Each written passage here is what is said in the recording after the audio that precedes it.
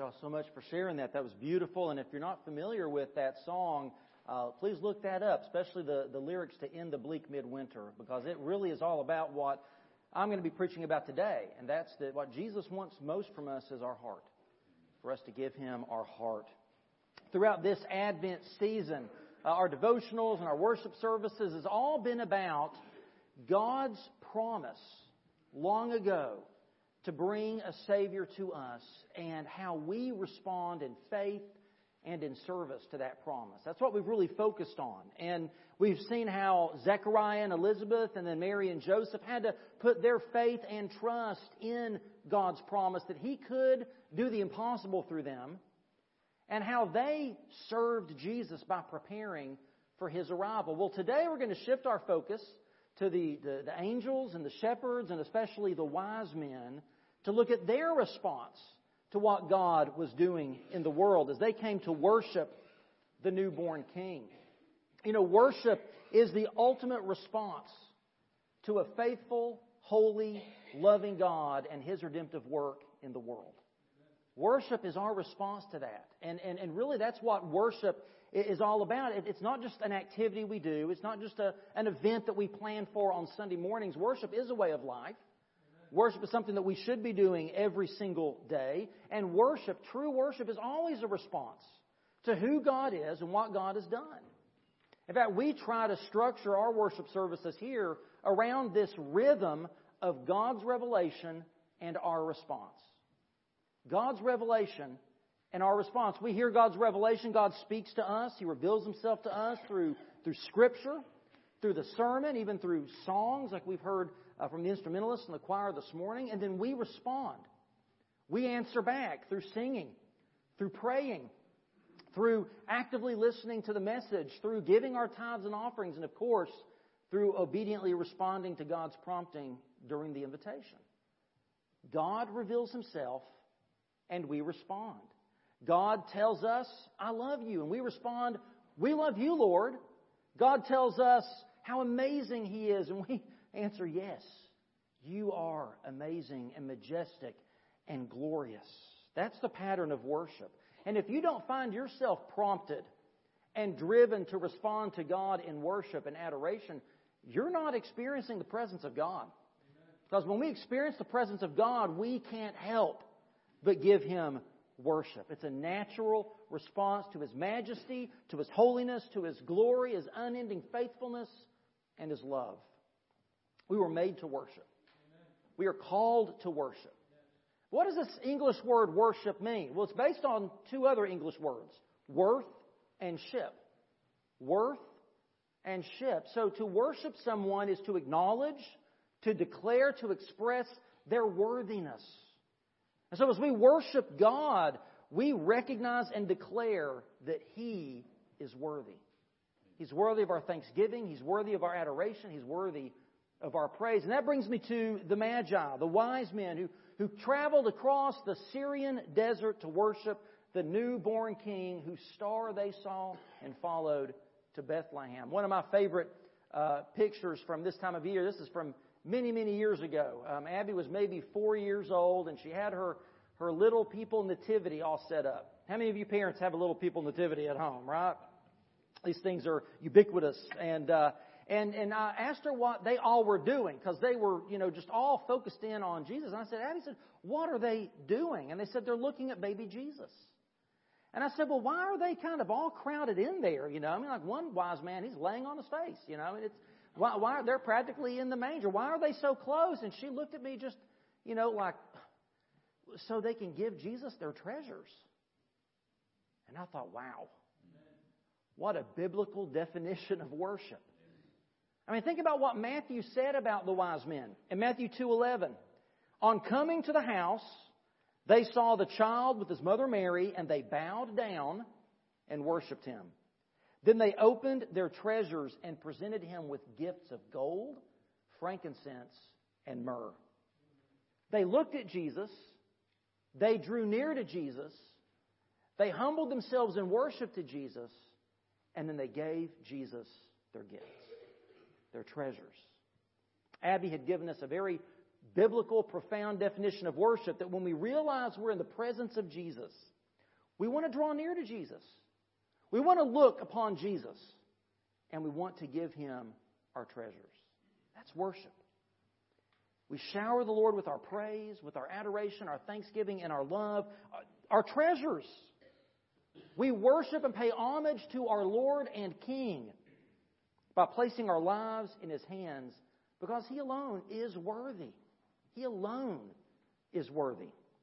So from local lowly shepherds to these royal wise men from afar to the heavenly host, as we think about the worship that was given that Christmas to the newborn King, I want us to look at some basic truths of worship. Because just as it's easy for the message of Christmas to get lost in the wrapping and the gifts and the trees and the food and the parties throughout the year, it's easy for the truth about worship to get lost and covered up in tradition and in music and in our personal preferences. So let's think about the truths about worship today.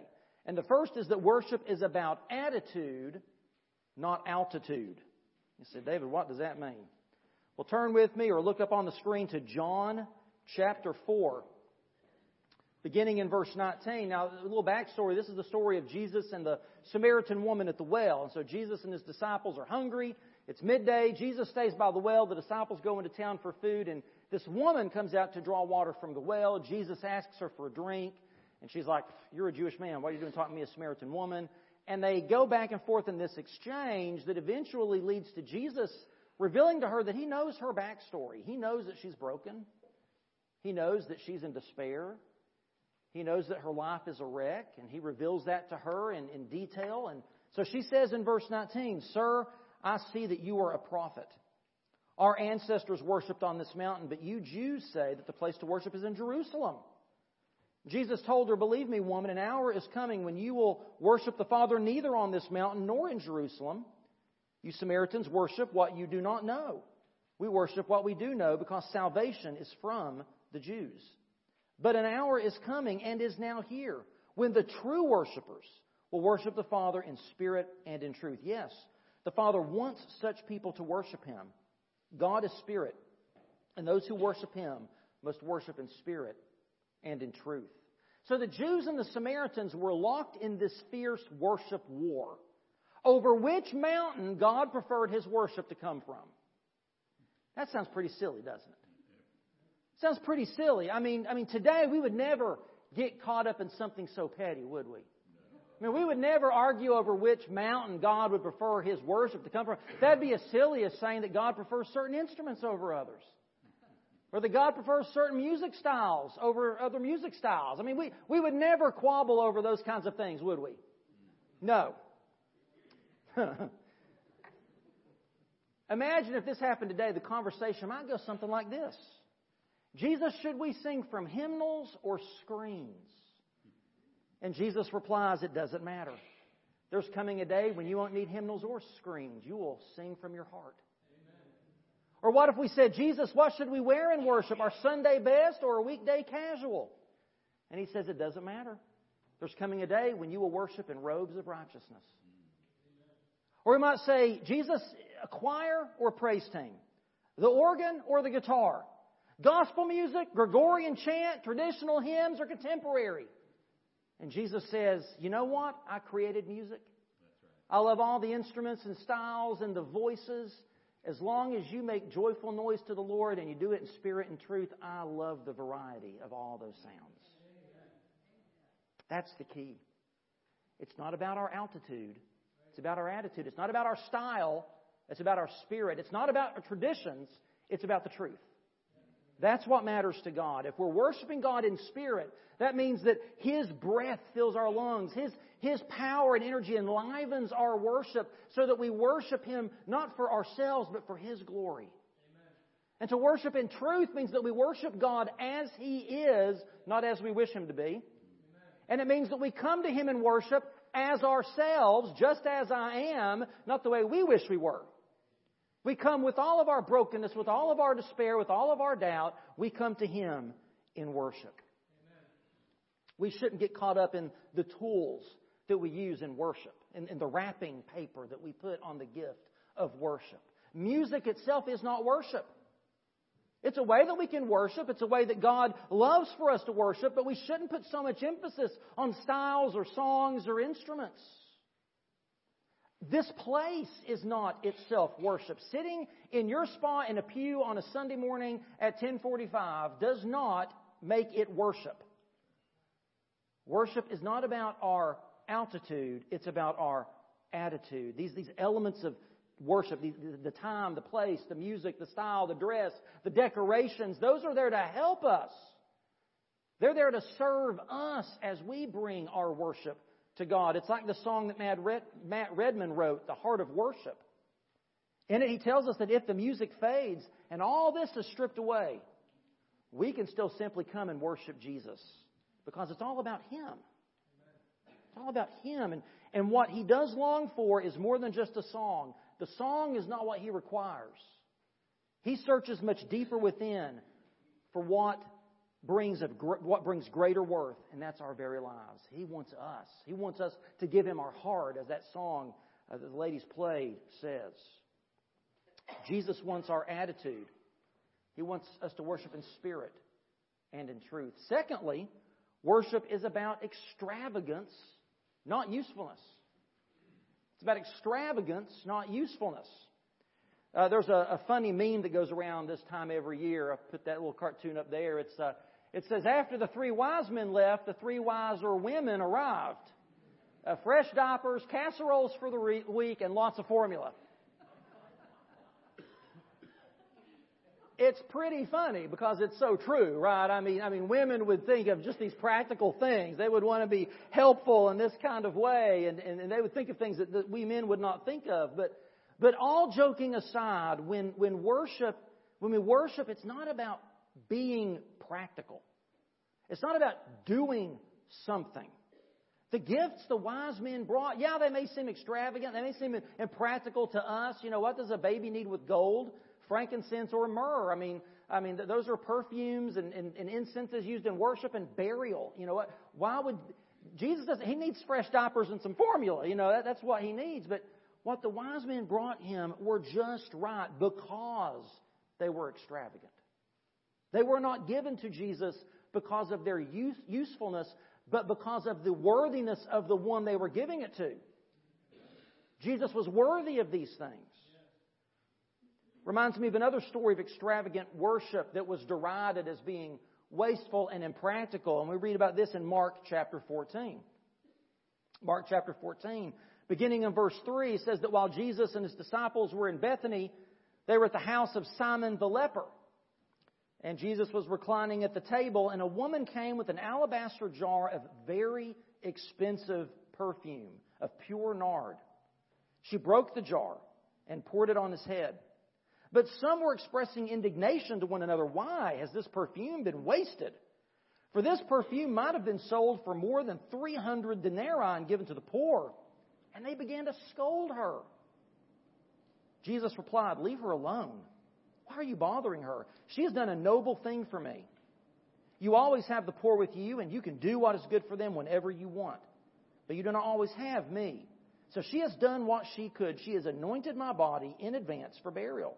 Truly I tell you, wherever the gospel is proclaimed in the whole world, what she has done will also be told in memory of her." The disciples were concerned with practical things. Jesus was concerned with spiritual things. The disciples were focused on the now. Jesus was looking to eternity. They wanted results. Jesus wanted relationship. In our 21st century Western mindset, we're kind of like the disciples here. We tend to focus on the end results, the bottom line. We want to know when we come in worship and we invest our time, our energy, our resources, we want to know what's the result. What does this get us? What does this accomplish? How is this helpful? Don't misunderstand me. We should be good stewards of God's resources, and there's nothing inherently spiritual about being wasteful. But there's a difference between being wasteful and intentionally being extravagant. The wise men, this woman, were intentionally being extravagant in worshiping Jesus. Jesus says that worshiping Him isn't about producing results. It's not about getting anything from Him for us. It isn't about the bottom line, because guess what? Worship isn't about us. Worship isn't for us. It is about and for Jesus. Amen. Worship is something we give Him. He is our audience. He is the recipient of our gifts. And it's because He is so amazing, He is so loving, He is so glorious. He deserves nothing less than our best. He deserves to be lavished with extravagant praise and adoration and worship, because He has lavished extravagant love on us. He has poured Himself out for us. In a way, I'd even argue that worship should be impractical. It should be over the top. It should be extravagant. The lost world should look at it and think that's wasteful and scold us for it. Worship should be all about bringing our best to Jesus. It's like David, when he was commanded by God. He had established Jerusalem as the capital of the young Hebrew nation, and God spoke to him and told him he needed to go buy this field, this threshing floor, because he needed to move the tabernacle and the Ark of the Covenant to this place. Let God's presence reside in that sort of a physical way through those things there in Jerusalem. And when David went to the man to buy this threshing floor, the man wanted to give it to David. He said, no, let me give this to you. And I'm going to give you the animals and the wood for you to use in your burnt offerings. And David refused. He refused to receive it as a free gift. He says in 2 Samuel 24, "No, I insist on buying it from you for a price." Not for a deal, not for a steal, for a price. "For I will not offer to the Lord my God burnt offerings that cost me nothing." Our worship should cost us something. It should be a gift that we give to Jesus. We should worship God in the same way Jesus said we are to love God, with all of our heart, soul, mind, and strength. Amen. We worship Him with all of who we are. That means that when we come to worship, we come ready to give Jesus our undivided attention. We come ready to expend some energy and time on Him. We come ready to give the best of ourselves to Him in worship and in praise. Worship is not about altitude, it's about attitude. Worship is not about usefulness, it's about extravagance. And third, worship is about being, not doing. It's about being. In Luke chapter 10, beginning in verse 38, there's a story. Jesus and His disciples are traveling, and He entered a village, and a woman named Martha welcomed Him into her home. She had a sister named Mary, who also sat at the Lord's feet and was listening to what He said. Now, this is the same Mary and Martha whose brother Lazarus Jesus will later raise from the dead. So this is a dear family to Him. So Mary is sitting at the Lord's feet, listening to Him teach. But Martha was distracted by her many tasks. And she came up and asked, "Lord, don't you care that my sister has left me to serve alone? So tell her to give me a hand." You ever feel that way? Especially at Christmas, it's like you're in there working in the kitchen and everybody's sitting around and somebody come in here and help me out. That's kind of what she was feeling at that moment. But the Lord answered her, "Martha, Martha, you are so worried and upset about many things, but only one thing is necessary. Mary has made the right choice, and it will not be taken away from her." So here's Martha. She's busy working in the kitchen. She wants to be a gracious host to Jesus and His followers. That's a laudable goal, right? I mean, we would praise her for that. That's a good thing to want to do. But she wanted Jesus to rebuke Mary for not helping her. And instead of correcting Mary, Jesus rebuked Martha. Mary was content to sit in the presence of Jesus, to listen to what He had to say, to be close to Him. Martha wanted to be busy in the other room, doing things for Jesus. Mary, Jesus said, had chosen the better thing. Now, again, worship isn't about being efficient. It's not about being productive. It isn't about what we do or accomplish for Jesus. Worship is about who we are being with and for Jesus. It's about being. At the very beginning of Jesus' earthly ministry, right after His baptism in the Jordan River, He came up out of the water, the heavens opened, the Spirit descended on him like a dove, and God the Father spoke, and He said this, "This is my beloved Son, in whom I am well pleased." Now, this is before Jesus uttered a single teaching, hadn't preached a sermon yet. It's before Jesus did His first miracle. It's before Jesus called His first disciple. Before Jesus did any of this for God the Father was pleased with Him because of who He was, not because of what He did. And the same is true for us. God is pleased with us not for what we do. He doesn't love us for what we do for Him. He loves us because of who we are as His children. John 15:15, Jesus says, "I no longer call you servants. Instead, I have called you friends." So before we are servants of God, we are to be friends of God. We are to be children of God. And worship is a way that we can simply be in God's presence as His children, as His friends, together with the family of God, with our brothers and sisters in Christ, just being His children, loving Him and praising Him and listening to Him and thanking Him. Before we can serve God, and God does want us to serve, but before we can serve God, we must worship God. Before He calls us to be His servants, He calls us to be His children, His sons and His daughters, and His friends. Isn't that an amazing thing to think about, being a friend of God? Is somebody your friend because they do stuff for you? You're not a very good friend if that's the truth, right? If you're only friends with people who do stuff for you, you're not a good friend. God's the best friend that you can have. He's not your friend just because you do stuff for Him. He's your friend because He loves you. He created you. Jesus died for you. He longs to spend eternity with you, just for who you are. Finally, worship is about believing, not seeing. Worship is about believing, not seeing, just as it's about being, not doing. It's about believing, not seeing. Now, I'm not going to read this whole story. It's in John chapter 9. It's a whole chapter, so I'm just going to kind of summarize it here for us. But in John chapter 9, we read the story of a man that was blind from birth. And Jesus and His disciples come upon this man, and Jesus heals him, restores the man's sight.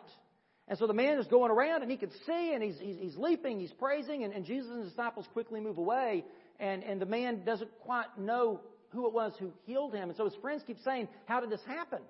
How did you get your sight back? How did you get it back? He'd never had it. He was blind from birth. How is it that you see?"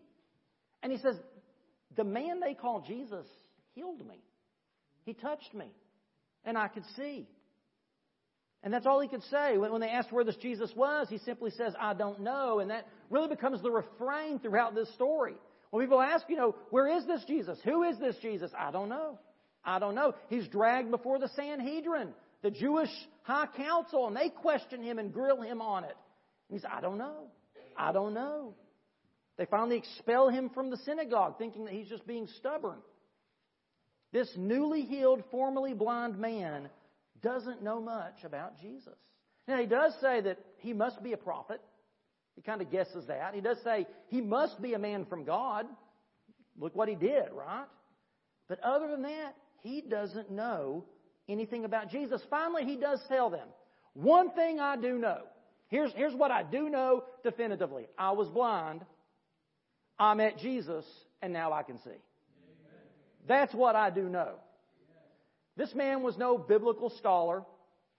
He was no, student of the Word, had no biblical training, never went to a Sunday school class, never went to seminary or anything like that. He gets kicked out of the synagogue. Jesus finds him out in the street and comes to him and asks him if he believes in the Messiah. And the man says, "Well, sir, I would if I knew who he was." And Jesus said, "I am the one who healed you, and I am the Messiah." And look what it says in verse 38. "Then the man said, 'Lord, I believe,' and he worshiped Him." Amen. Again, this man's knowledge of Scripture was minimal. His knowledge of Jesus was next to nothing. But he encountered Jesus. His life was changed. He was blind. He met Jesus, and now he could see. Amen. Transformation had occurred in his life. And what was his response to that transformation? He worshiped. He gave His worship to Jesus. Now, does God want us to grow in our understanding of who He is? Yes. Does God want us to read and study and memorize and meditate upon His Word? Definitely.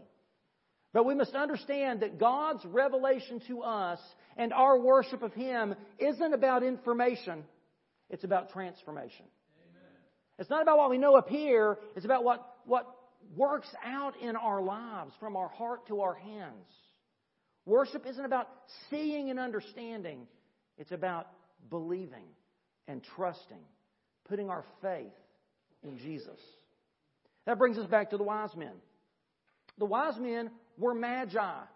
Okay? Magi, that's the same word we get magic, magician from. They were these superstitious, pagan Gentile studiers of the stars. They studied astrology.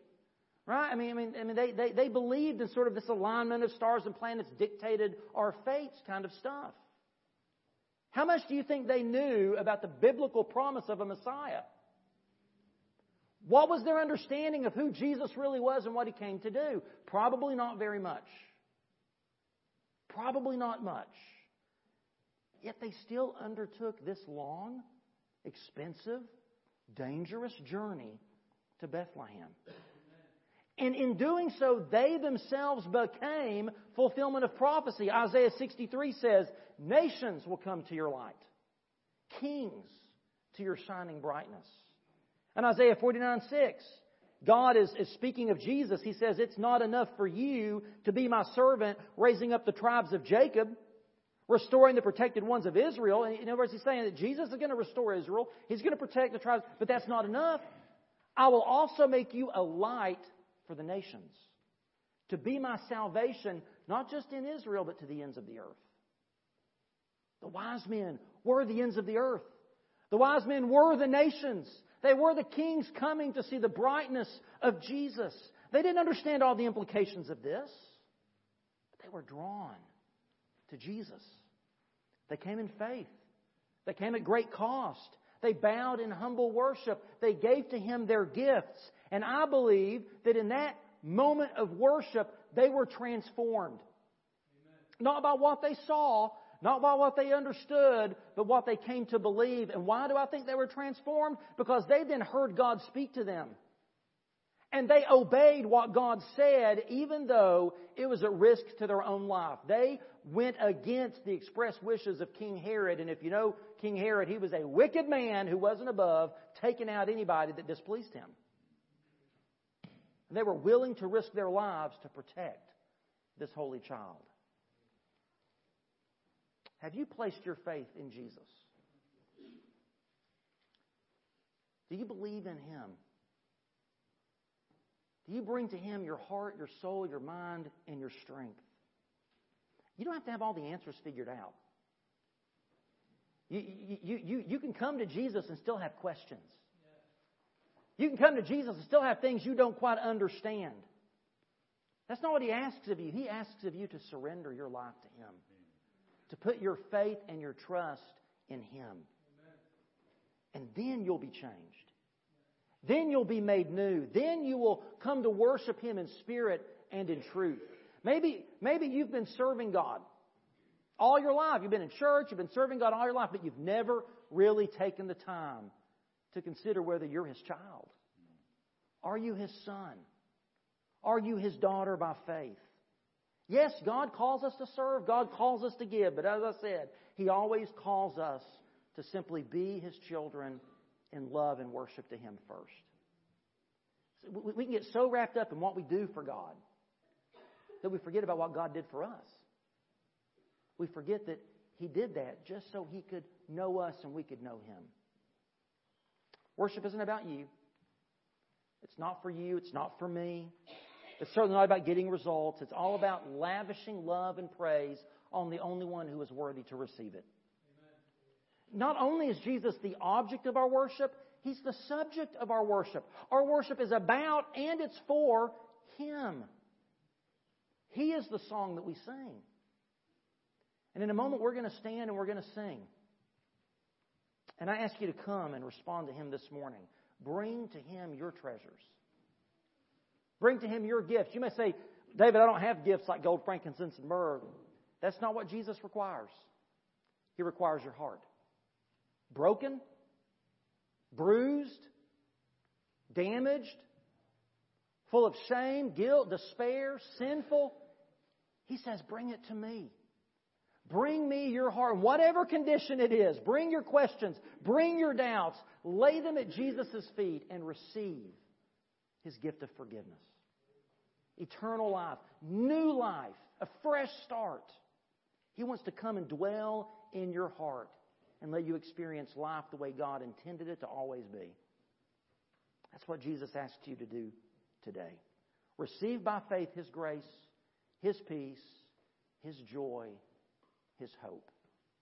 Maybe you need to do that this morning. If you've never come in faith to Jesus Christ, if you've never acknowledged your sin as these children have done, if you never acknowledged your sin, your need for a Savior, and said, Jesus, I need you to forgive me of my sins and come and live in my heart, I invite you to do that today.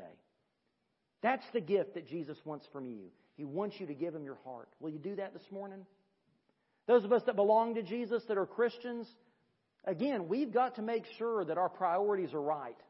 And you may say, well, David, I serve in the nursery and I serve on this committee and I do this and I come and I help set this stuff up and I do all this stuff and that's great. But if we're not careful, we can allow all that activity we do for God to mask the fact that we don't really have a very close walk with God. He wants you to focus on your love for Him, your trust in Him. What kind of relationship do you have with Him? Father to child, friend to friend. Maybe this morning you come and renew your life to Him today and say, I don't want to just be your servant, I want to be your child. Help me to grow in my walk with you. Help me to love you more and to know you more. Whatever God has laid on your heart today, let's be like those wise men. Let's take a step of faith. Let's come out and let's be obedient. Would you stand and pray with me? Father, we are so grateful for all that you have done for us, for who you are. You are a holy God. A God who is awesome, a God who we rightly should fear. But you're also a loving God. You're our Creator, but you're also our Savior. You long to be our Father and our friend. And if there's anyone today that needs to take that first step of faith and say, Jesus, I've made a mess of my life. I've tried doing this on my own. I've tried to do all this good stuff to please you. And I realize now that none of that's going to work. I need Jesus. I need that gift of grace. I need that free gift to come into my life and make me whole and make me new. I pray they would do that today. Father, whatever you're speaking to any of our hearts, Lord, may we be obedient. May we respond not just in this moment, but as we go out of this place into this world this week. Lord, you're going to bring people into our path that we can help, that we can pray with and for, that we can invite to church, that we can share the gospel with. May we be obedient to that.